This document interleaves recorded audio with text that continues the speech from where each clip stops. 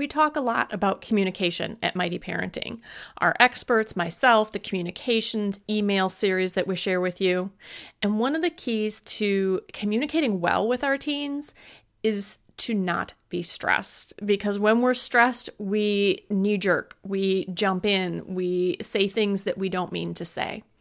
And as I'm talking to parents, you guys are telling me that you don't have time for stress relief. So I've created a complimentary lesson for you that requires no time. Yes, you will have to listen to the audio, so it's going to take you a few minutes to do that. But the strategies I share with you don't require you to spend any more time on them. So pop over to sandyfowler.com/no time and learn how you can start relieving your stress and feeling better today.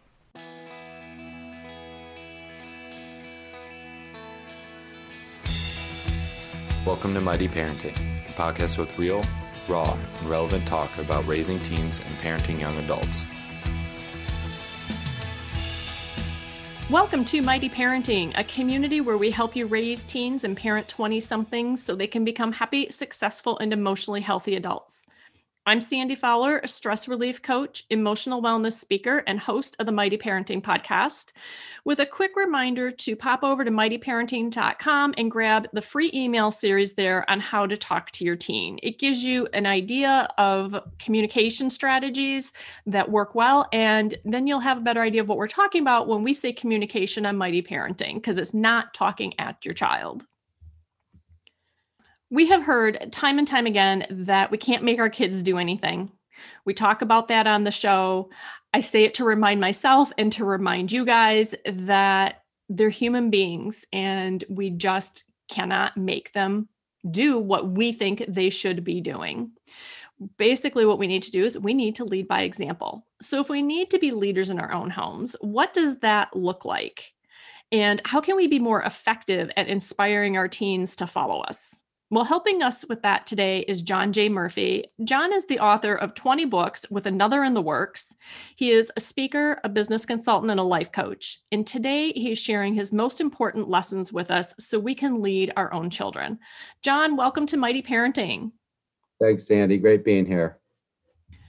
John, you are a business coach, and those are the topics of your books. And yet, it seems that most of your business books have us really turning inward and looking at ourselves. Why is that?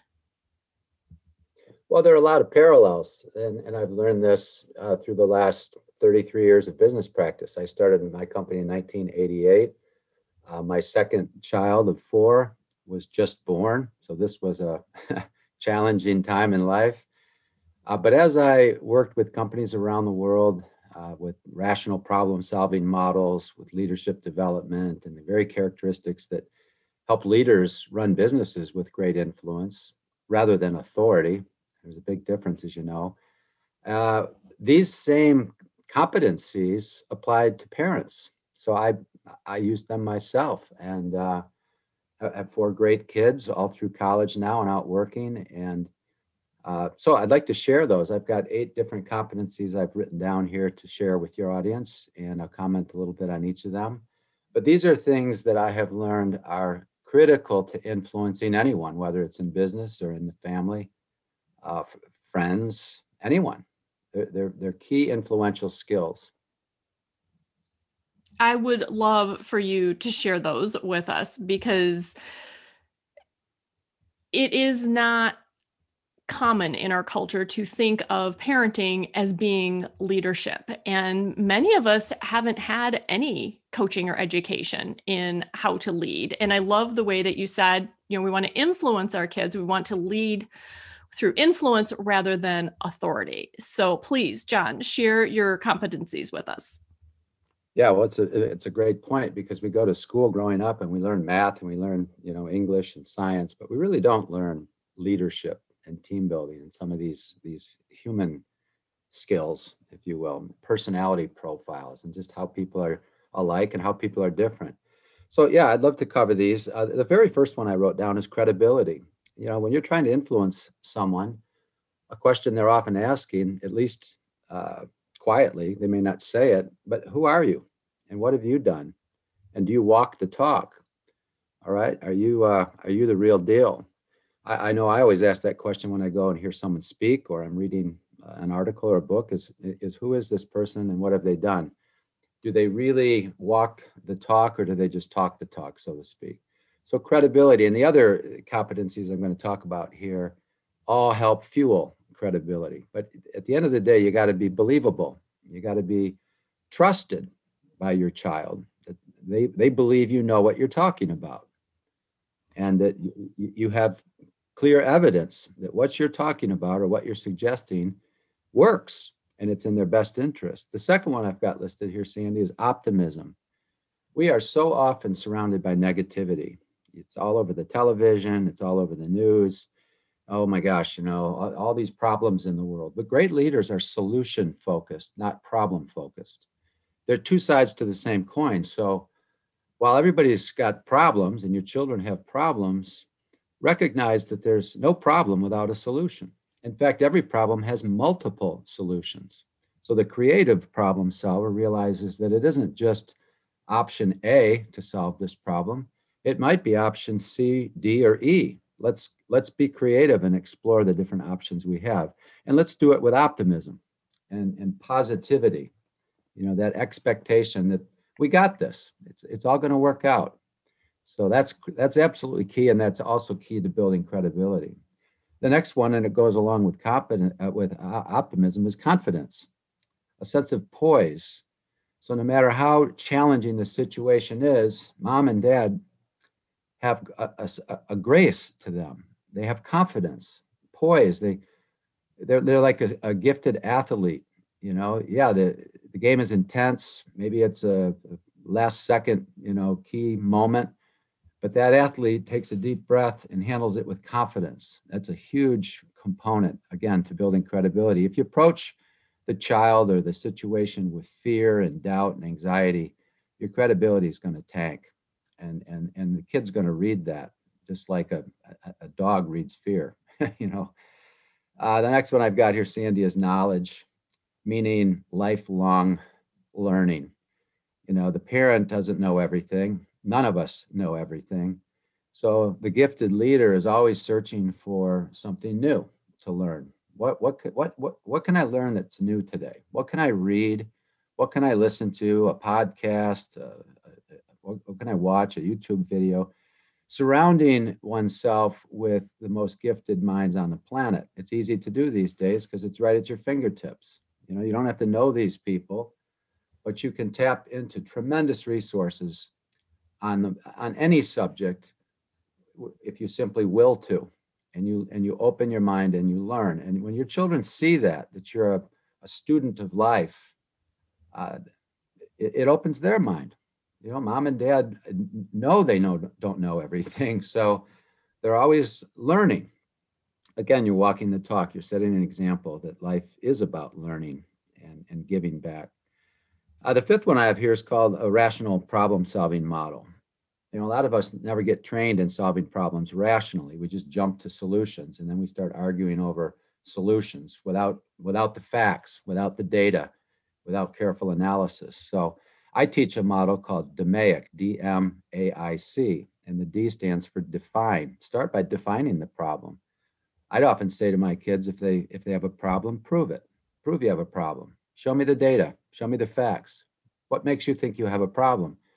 I do that in business because a lot of times we're chasing ghosts. But once we have the facts, and the facts point out that, yeah, this is undesirable. This is not good. This is a problem. All right, the next step is let's find out why we have these problems. So define and measure, get the data, and analyze why we have these problems. So just root cause analysis. And there's different ways to do that. Again, you can learn this easily just by searching for it, different analysis tools. So for example, when my oldest daughter was trying to decide on a college, we used what's called a weighted matrix. Imagine a matrix, and across the top we listed the different specifications she wanted, all the different things she was looking for in a college, and then down the left column we listed the different universities she was looking at. So which universities met the different expectations. It just looks like a big grid. But it is a simple analysis tool to help make wise choices. So with DMAIC, we define the problem, we measure it and populate it with data. We analyze the data to figure out what the real root causes are, and then we make improvements. That's the I in DMAIC. And after we've made the improvements, we hold the gain, so to speak, with control mechanisms. How are we going to make sure this new habit or this new solution sticks? It doesn't go back to the old way. So just having a basic, rational problem-solving model with your children guides them through the process intelligently. Again, that builds credibility and it helps them find better solutions to whatever challenges they face. 6 is the yeah, buts. You're always going to get met with some form of resistance when you're trying to lead change. Yeah, but this isn't a good time. Yeah, but I don't think I'm ready for that. Yeah, but I don't want to do that. Yeah, but what? Lots of yeah, buts in life. So we have to be ready for that.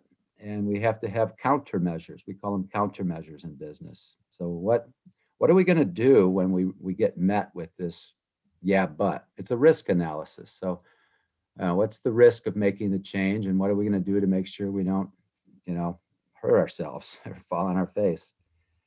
7 is flexibility. We've got to be willing to adapt and pivot, especially in times of uncertainty. We might have a plan and discover that plan's just not working. So what can we do? How can we pivot and be flexible? Being rigid, it's like a tree branch. If it's rigid, it's going to crack and break. If it's flexible, it's going to survive the hurricane, so to speak. And finally is perseverance, just never giving up, sticking with that child, loving them unconditionally, and building influence with that incredible life energy we call love. Well, John, when we met and we were discussing these competencies in a business light, I didn't really have the time to think it through in detail to just how much they apply to parenting. I had that quick flash of it, and that's why we decided to have this conversation.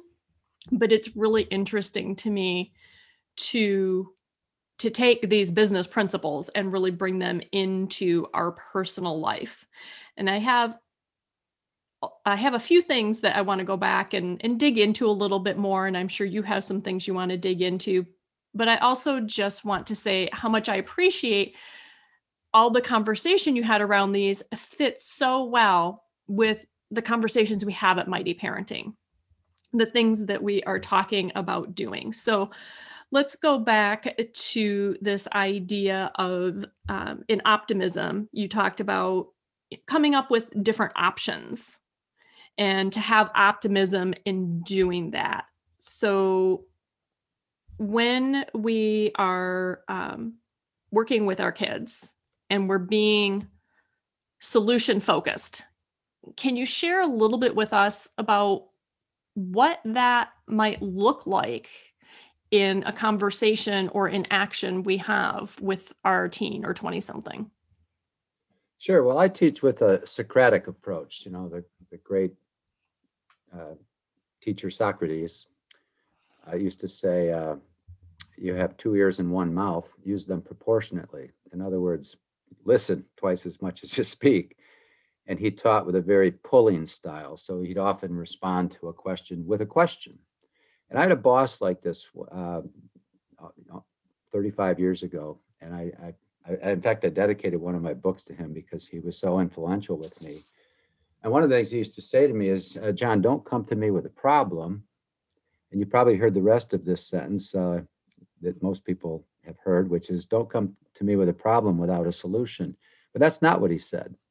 He said, John, don't come to me with a problem without 3 solutions.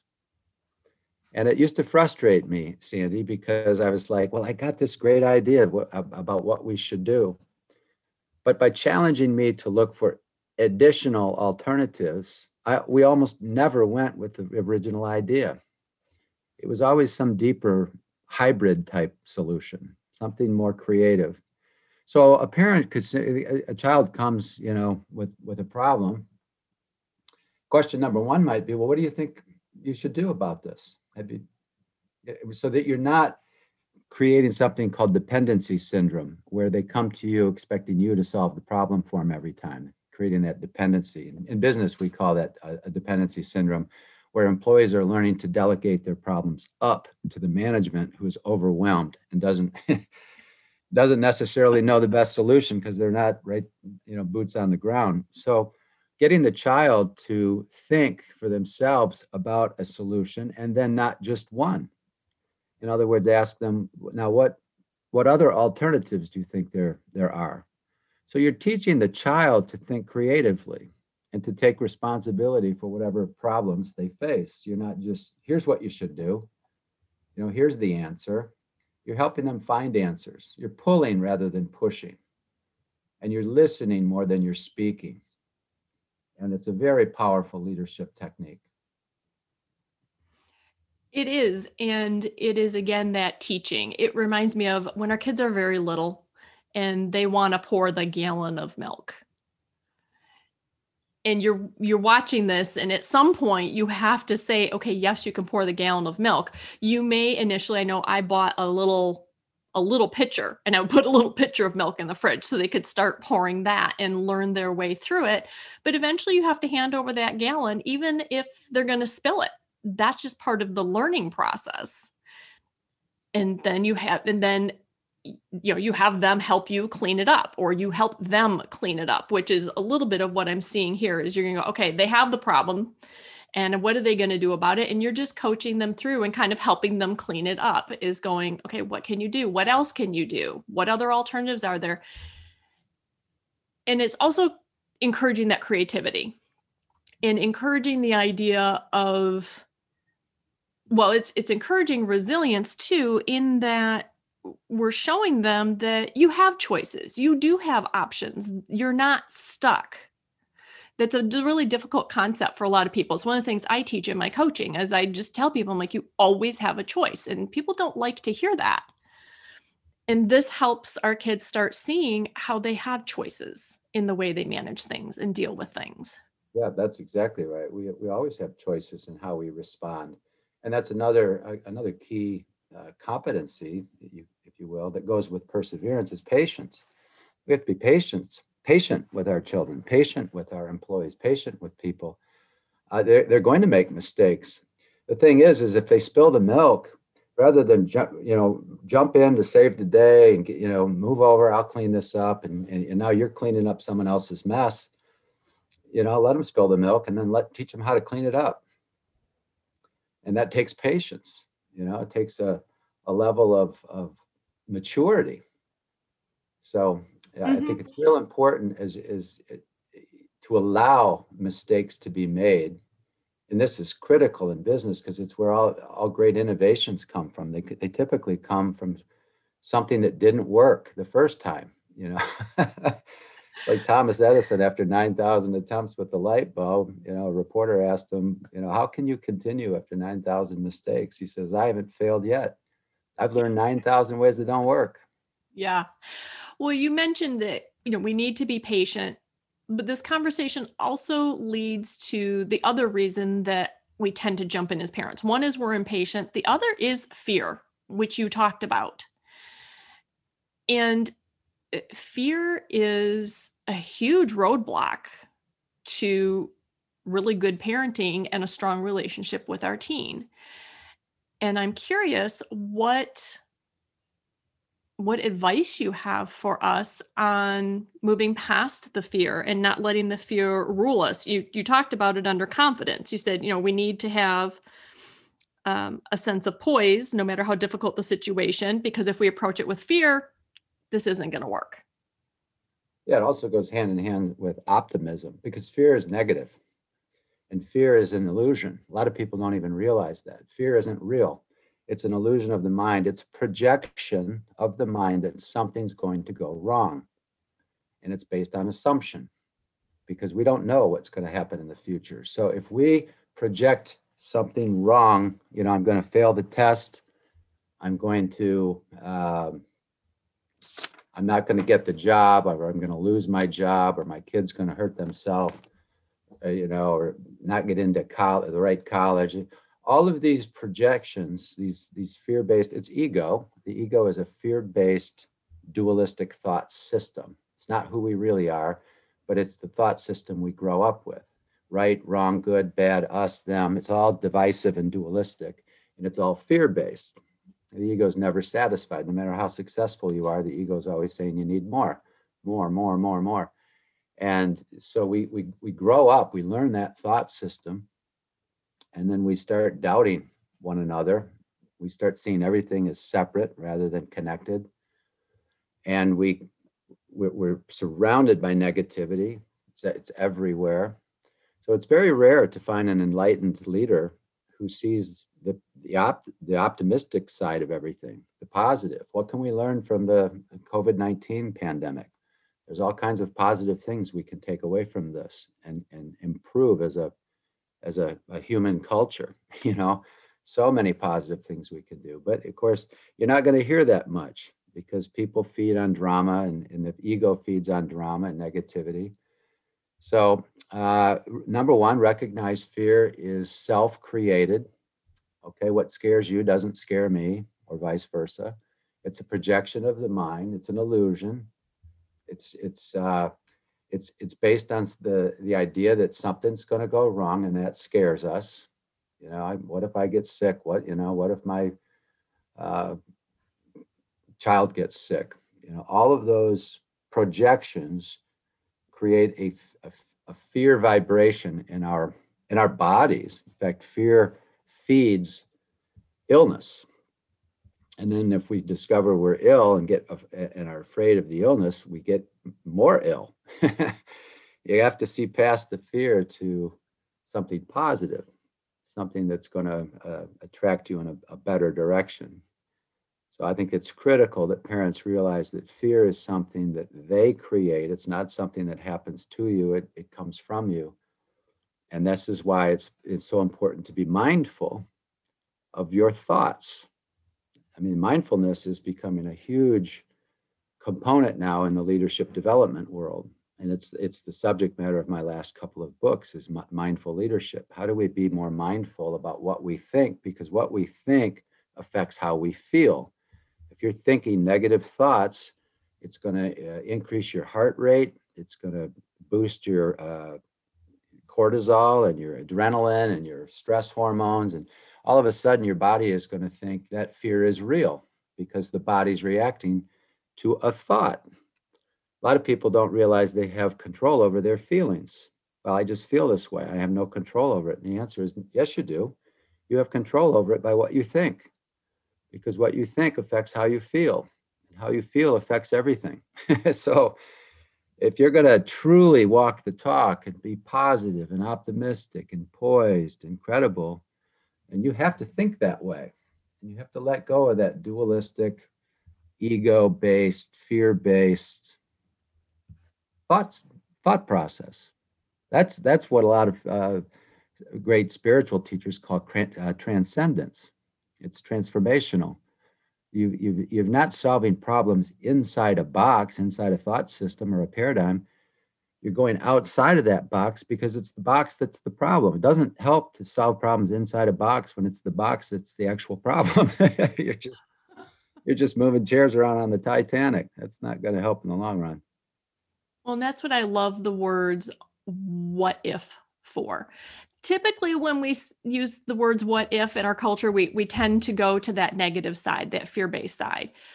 But as you've said, one of the competencies is being optimistic. So turning that coin over and going to the other side of it and going, what if? And even just starting to name ideas or solutions or options that seem completely ridiculous and something that could never happen, and allowing yourself to just start naming them. It's really interesting to see what happens in our minds and the things that our brains come up with.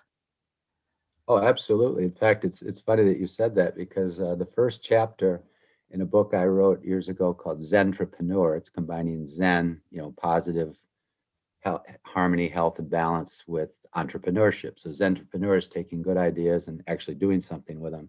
But the first chapter in that book is called What If? And the whole Really? idea of the book, yeah, the whole idea of the book is that it's contemplative. One of the quickest ways to get outside of the ego thought system is to be contemplative, meaning looking at things without a right, wrong perspective, just playing with them. So what if is open, it's not closed. You're opening up to all the different possibilities. What if we do this? What if we do that? What if I try this? What if, that you're opening up, and you're not judging, you're not criticizing, you're not evaluating, you're simply collecting. You're collecting ideas. And incidentally, in that book, chapter 2 is called Why, and chapter 3 is called Why Not. So again, this is contemplative. So what if we do this? And then why should we? What are all the reasons why we should? And then why shouldn't we? Why not do it? What what are the risks and the forces? So you're weighing ideas in a very open, contemplative way, and you're not jumping to conclusions too quickly based on paradigms you don't even know you're in, beliefs that you don't even know you have.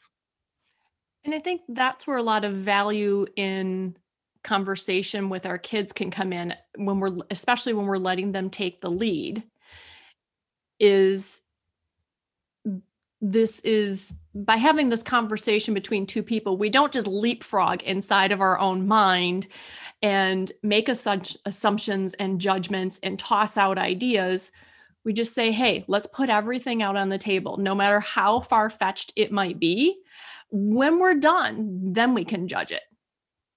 Raising my kids, I always said, we're going to brainstorm. And our brainstorming rules are that this is all creative and positive. There are no bad ideas. You cannot comment on anybody's ideas, including your own. So all we do is write everything down. And Yeah, there can be a lot of really crummy ideas in there. It was the process, though, of going through those crummy ideas, like they were the ladder to the incredible, amazing solution that worked. yeah, that's why it's a technique we use in business problem solving and process improvement stuff. Is we call it silent brainstorming. We'll say, okay, here's the problem, all right, or here's a potential solution. Now everybody take 5 minutes in silence with a pack of Post-its, write down, one solution on one Post-it for each, for the problem, and write down as many as you can. And so we stick them up on a whiteboard or on the wall. And in 5 minutes with a team of, let's just say 10 or 15 people, we've got 50 plus ideas up on the board. Now, a lot of them are redundant. So then we do something we call affinitize, where we take the like ideas and put them in categories or groups. So with 50 Post-its on the wall, you might end up with 6 or 7 categories, but each category then becomes a possible solution. And rather than closed-minded, we're going to do option A and somebody else says no, we're going to do option B, and we're fighting over A versus B, and we can't seem to pull together. We're not even looking at option C, D, and E because we haven't been using a rational contemplative process. So by just simply knowing these tools opens up everything. You could easily do that with your kid. Let's just take 5 minutes to jot down different ideas in silence. And you do it in silence so that you don't start arguing after 2 ideas. Let's go ahead and collect 10 or 15 and then let's start evaluating a little bit. I also appreciate the silent brainstorming for our introvert population. I think when brainstorming first came into corporate, the extroverts they were right in there, and their ideas were the ones that came out first.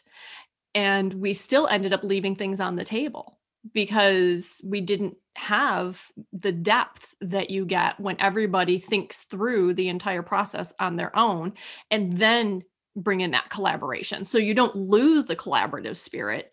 You just gain wider or deeper knowledge around which to collaborate. And again, with our teens, when we talk to kids who don't go to their parents about things, and it's particularly in the area of addiction and suicide ideation, we ask them, why didn't you talk to your parents, or why didn't you talk to anybody? And they said they would judge me. And Yeah. there's a lot of fear of judgment from our kids. And we heard this on episode 177. We did an episode, IB Me sponsored one on shame. And that was the same thing that teen instructors were telling us. That's what they're hearing from kids, is that kids have ideas about what the parents think and what the parents are going to say. So going to the silent brainstorming, I think, gives an opportunity for that to be perhaps set aside for the moment. And then pairing that with your competency 4 knowledge. I loved that you talked about being a lifelong learner. And in this conversation that we're having here, one of the things I wanted to point out is that one of the other places we can learn is from our child.